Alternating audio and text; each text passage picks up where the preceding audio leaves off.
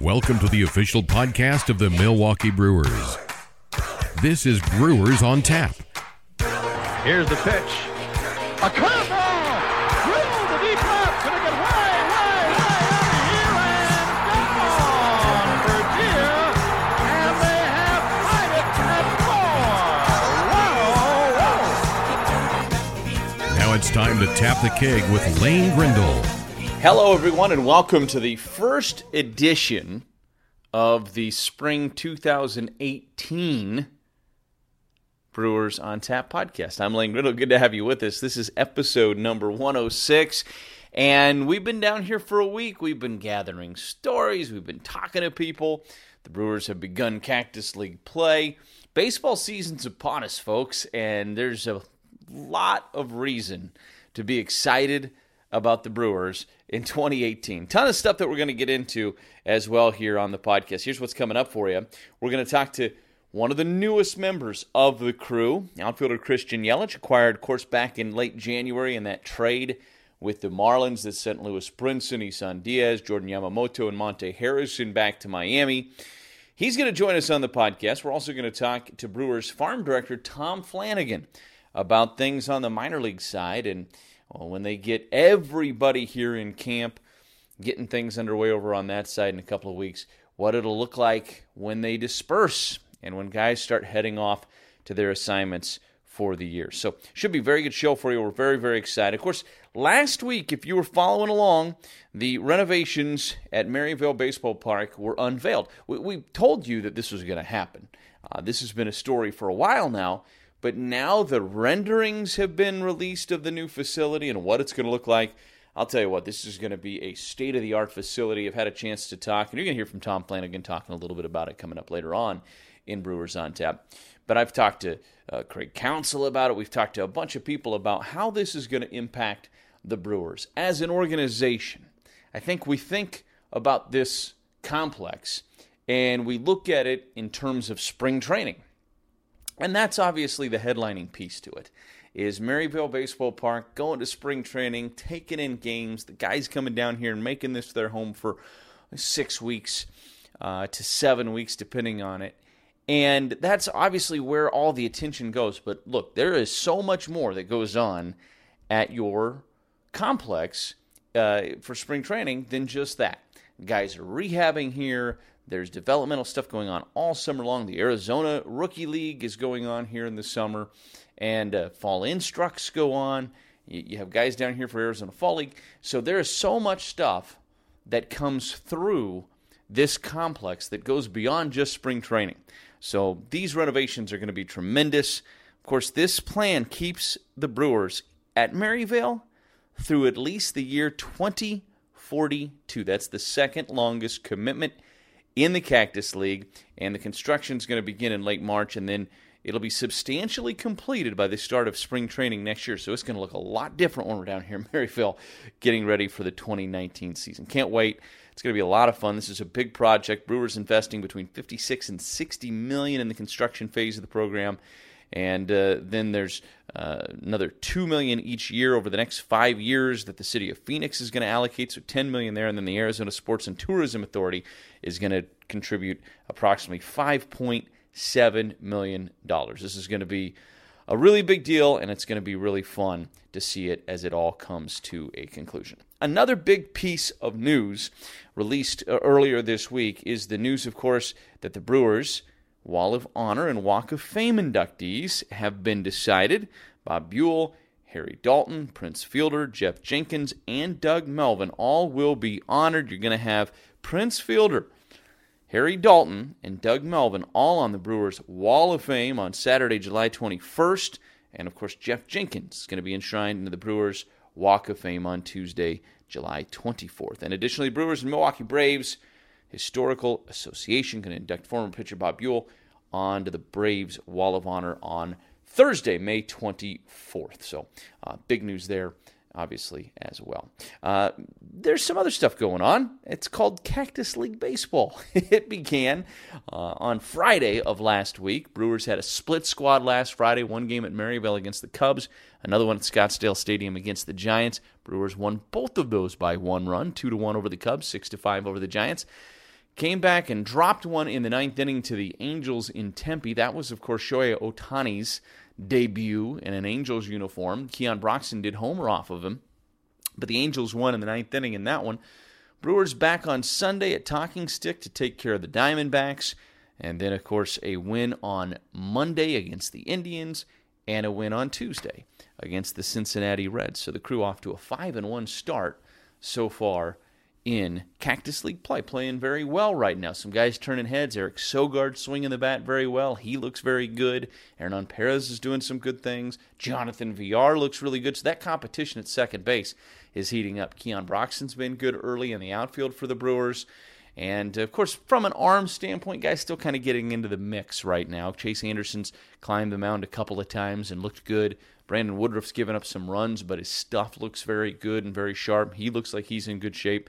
And some of the regular relievers, the bullpen guys like Corey Knebel and Josh Hader, will probably start making some appearances later on this week. The other big storyline in camp is, of course, Ryan Braun's move to first base. It's not really a move to first base. He's still going to play left field, but he's going to play some first base, and he's been taking ground balls at first. He's been going through the footwork, and he will play his first action at first base on Wednesday against the Giants at Maryville. So we will see how Ryan Braun looks in his first adventure at first base as he tries to make that transition and make himself a capable option for Craig Counsell at first base this year. Okay, let's start jumping into things.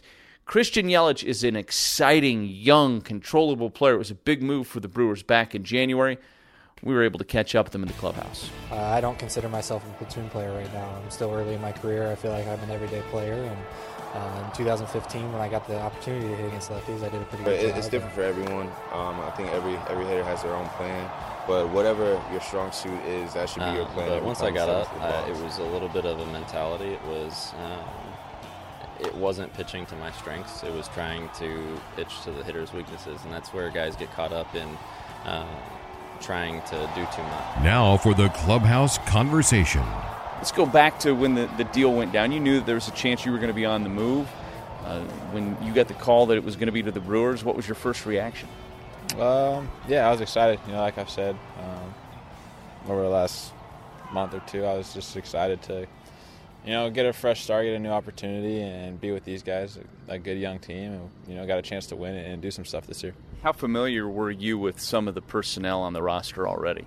A few of the guys.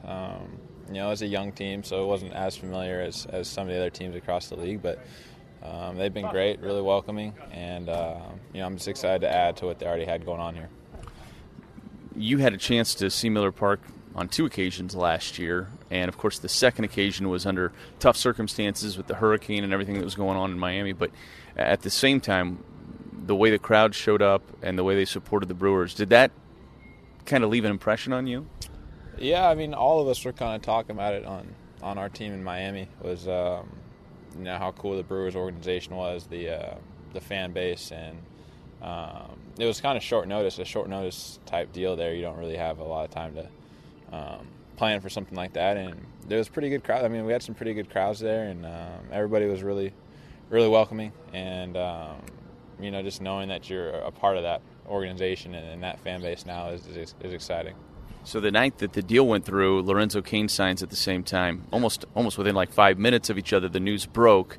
What was your reaction to that, and were you given a heads up when the phone call came into you on the trade?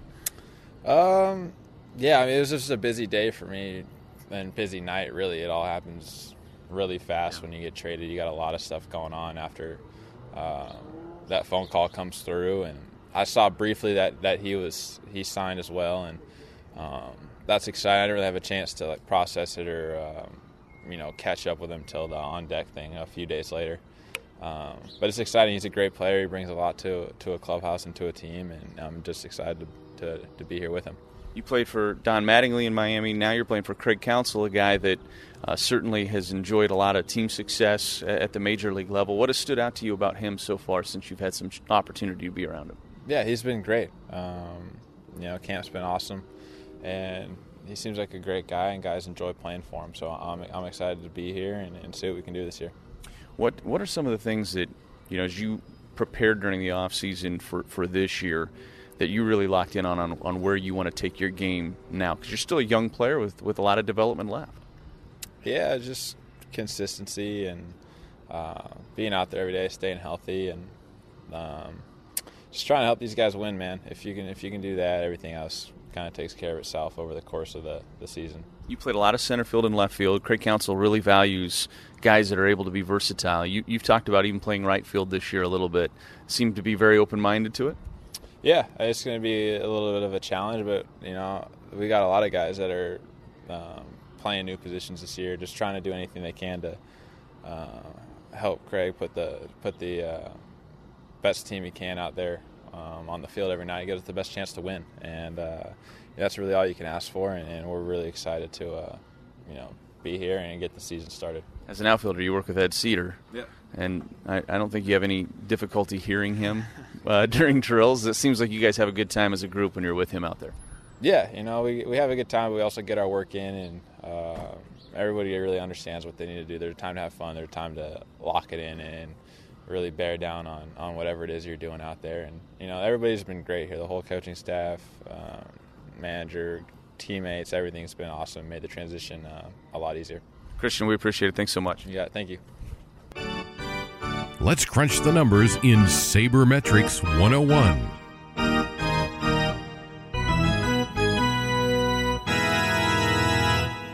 As we look at Sabermetrics 101, I always like to try to look at something a little bit different. And since two things that are different about this team are two outfielders in Lorenzo Cain and Christian Yelich, one of the first things that a lot of people talked about, and it certainly stood out to me when the Brewers made those moves, were that Lorenzo Cain and Christian Yelich are high-contact guys. They put the ball in play quite a bit, or at least they have over the course of their career. So I went and looked at the numbers. I wanted to look at how they might change the Brewers' offense in some ways, how they might be different players than some of the other guys in the Brewers' offense. And for Lorenzo Cain specifically, his strikeout rate has been under 20% in each of the last 3 seasons. Now you flip that around and look at the Brewers' 2017 roster.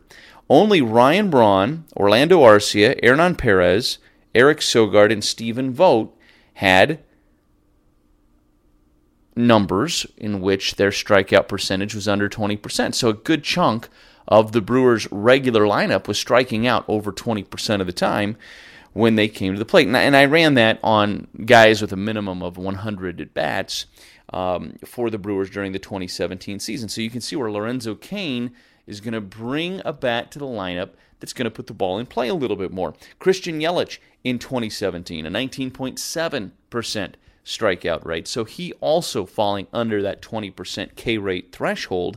Here's the other thing on Christian Yelich, an 11% walk rate, which is pretty significant. You don't have a ton of guys that have double-digit walk rates, but Christian Yelich had an 11% walk rate. So a low strikeout rate, a little bit higher walk rate than some of the other guys on the Brewers roster from 2017. You can see where that can be a really productive and a really valuable thing for the Brewers moving ahead in 2018. When you have guys with the power of a Travis Shaw, the power of Domingo Santana, and go on down the list, you add guys like Yelich and Cain who do have pop. They do have power, but they have the ability to advance guys by putting the ball in play. They have the ability to get themselves on base a little bit. That can be a really valuable thing for the Brewers, and it really can complete this lineup moving forward. All right, that's Sabermetrics 101. Checking in on the farm.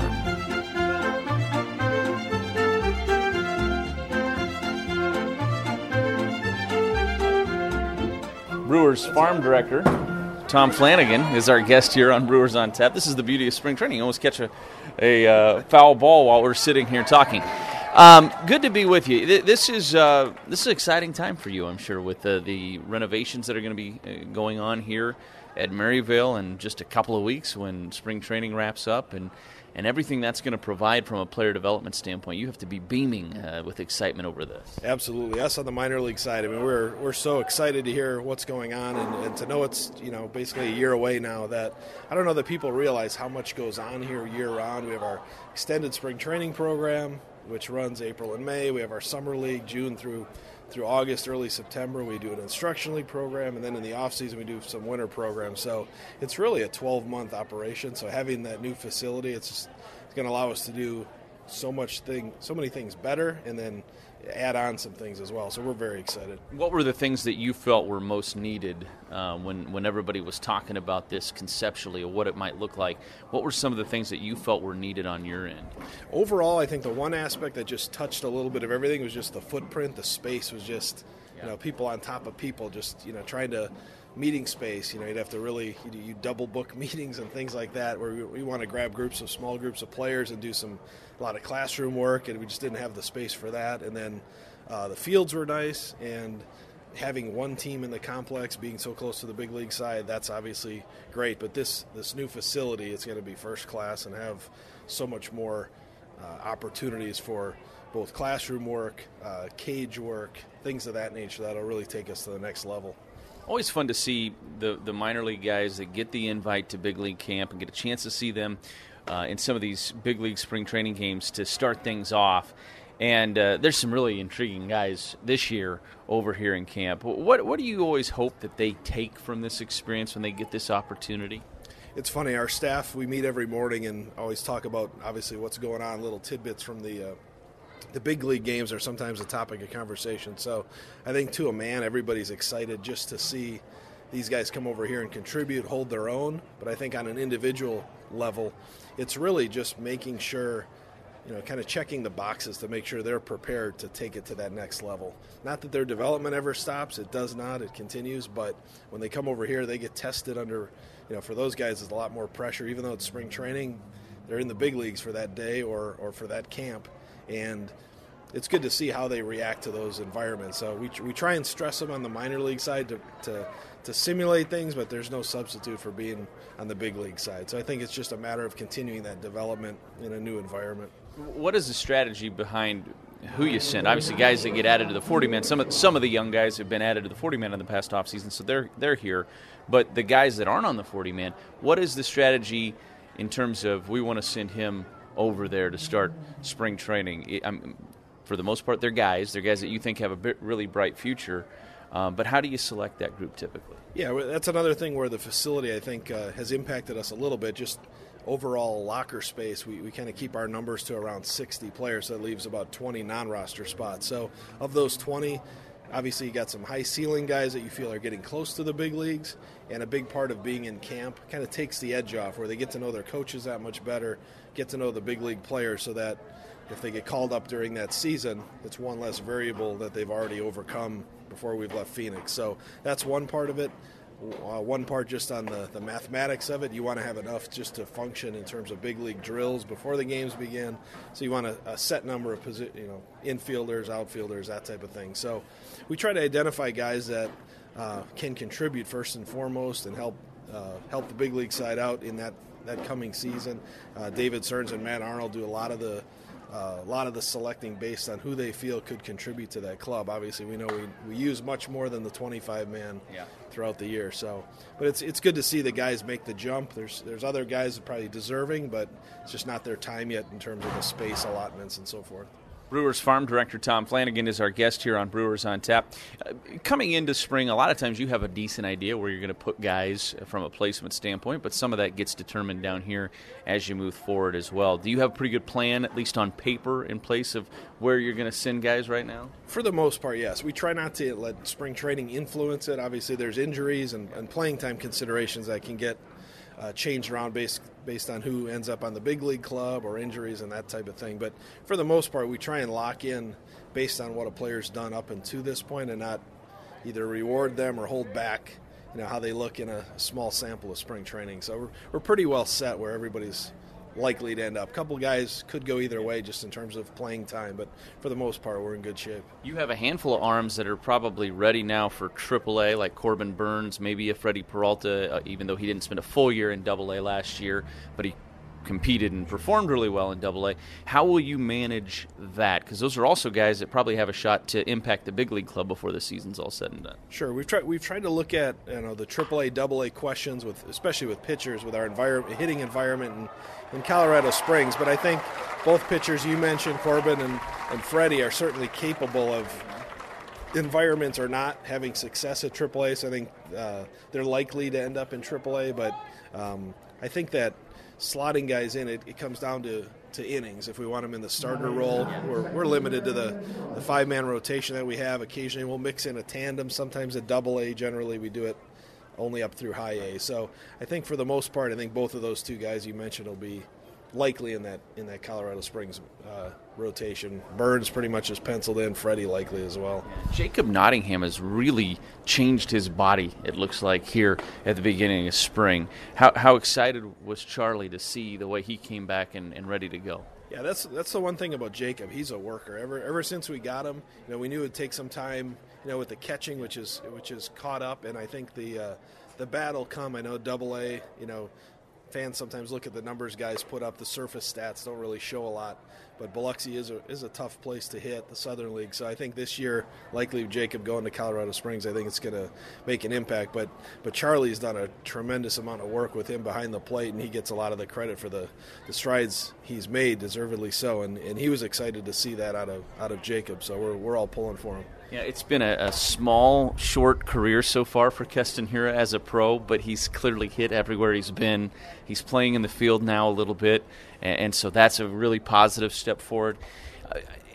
Obviously, you guys anticipate him being a fast mover if everything keeps moving along the way it has been, if the trend continues? Yeah, I think so. I think we've done some look backs at other players that we felt were advanced, not to put names on him, but other guys that we felt, hey, coming in the door, we pretty much know they can hit. We just need to make sure that everything else is in place, namely his defense. Obviously didn't get, as you mentioned, playing second base full-time now, but didn't get a lot of time in the field last year at all in college and limited with us. So I think just making sure he has his defensive things taken care of, I think that'll dictate a lot of it, but obviously we've been very impressed with the way he approaches every at-bat and the part of the game that he has in his hands every 3 or 4 times a game. How do you anticipate with Mauricio Dubon splitting his time between playing short but also moving him over to second some as well? Because I'm sure that you'll probably want him to play both a little bit. Yeah, I think that's one thing that, as the fans can see, the way Craig moves players around, that's something we stress in the minor leagues, positional versatility. We throw it around all the time. But last year he played the bulk of the time at short in AA, some second, and then I think we got him in one game at third before he went up to AAA, and there he played a good amount of time at short and second. But I think this year that'll continue, maybe even mixing in a game at third now and again, because you never know what'll happen if he comes to the big leagues, and the way players move around, injuries, what have you, certainly can't hurt a player to have that type of flexibility. Tom, the consistency throughout the organization in terms of coaching staffs, just from a player development standpoint, how impactful has that been, that there's been a pretty consistent message as guys go up through the system? I know Rick Sweet talks about that his time he gets to spend on the major league side really helps him because he understands what Craig's looking for out of guys. How big of a deal do you think that's been in the Brewers getting to where they're at in this phase of building this franchise up and doing it with everybody seemingly on the same page? I think it's huge. I think, number one, people are very open. Our major league staff is very open with our minor league staff. We have meetings all the time, and I don't know that I've ever invited any of the major league staff members over that haven't showed up and really contributed and kind of led the discussions in a way. So, number one, the openness is huge, but I think among staff, you can take them to the next level where they've been around, there's the trust, and when you throw new ideas at them, there's not a lot of barriers. Guys are open to try things, very open-minded. So I think it's a key that I think the players can relate to when they're being taught, and then fellow staff members, when they communicate with each other, can have that sense of trust and togetherness where I think they'll work well together. Tom, we appreciate it. Here's what's on tap. Anytime. Thanks. Well, with opening day rapidly approaching, it's time to start organizing your annual group tailgate to Miller Park. Group tickets on sale now, and with packages available starting as low as $5 a ticket, you save big when you bring 25 or more to the game. You can also step up your group outing by customizing your tailgate, reserving an all-inclusive area, or booking a party suite. So you can start planning your group tailgate. Go to brewers.com/groups. And hey, theme nights on sale as well. One of the best things about baseball season at Miller Park, all those great theme nights that the Brewers put on for you. This season's lineup bound to be epic. Spectacular nights ranging from Star Wars night, Cinco de Mayo, Bark at the Park night, Peanuts night. To top it off, each special theme night tickets package comes with an awesome giveaway such as a Captain America bobblehead, bronze solo bobble on Star Wars night, Brewers snapback hat, African American Heritage night, green and gold Packers Brewers t-shirt, Pack at the Park. All those fun times coming your way this summer. See the full list of theme nights and secure tickets. Visit brewers.com/theme nights. All right, that's going to do it for us and this week's edition of Brewers on Tap. We're back with you every week from this point till the end of the playoffs. Hopefully the Brewers can make a run. Sounds good. Have a good one, everybody. I'm Lane Grimley.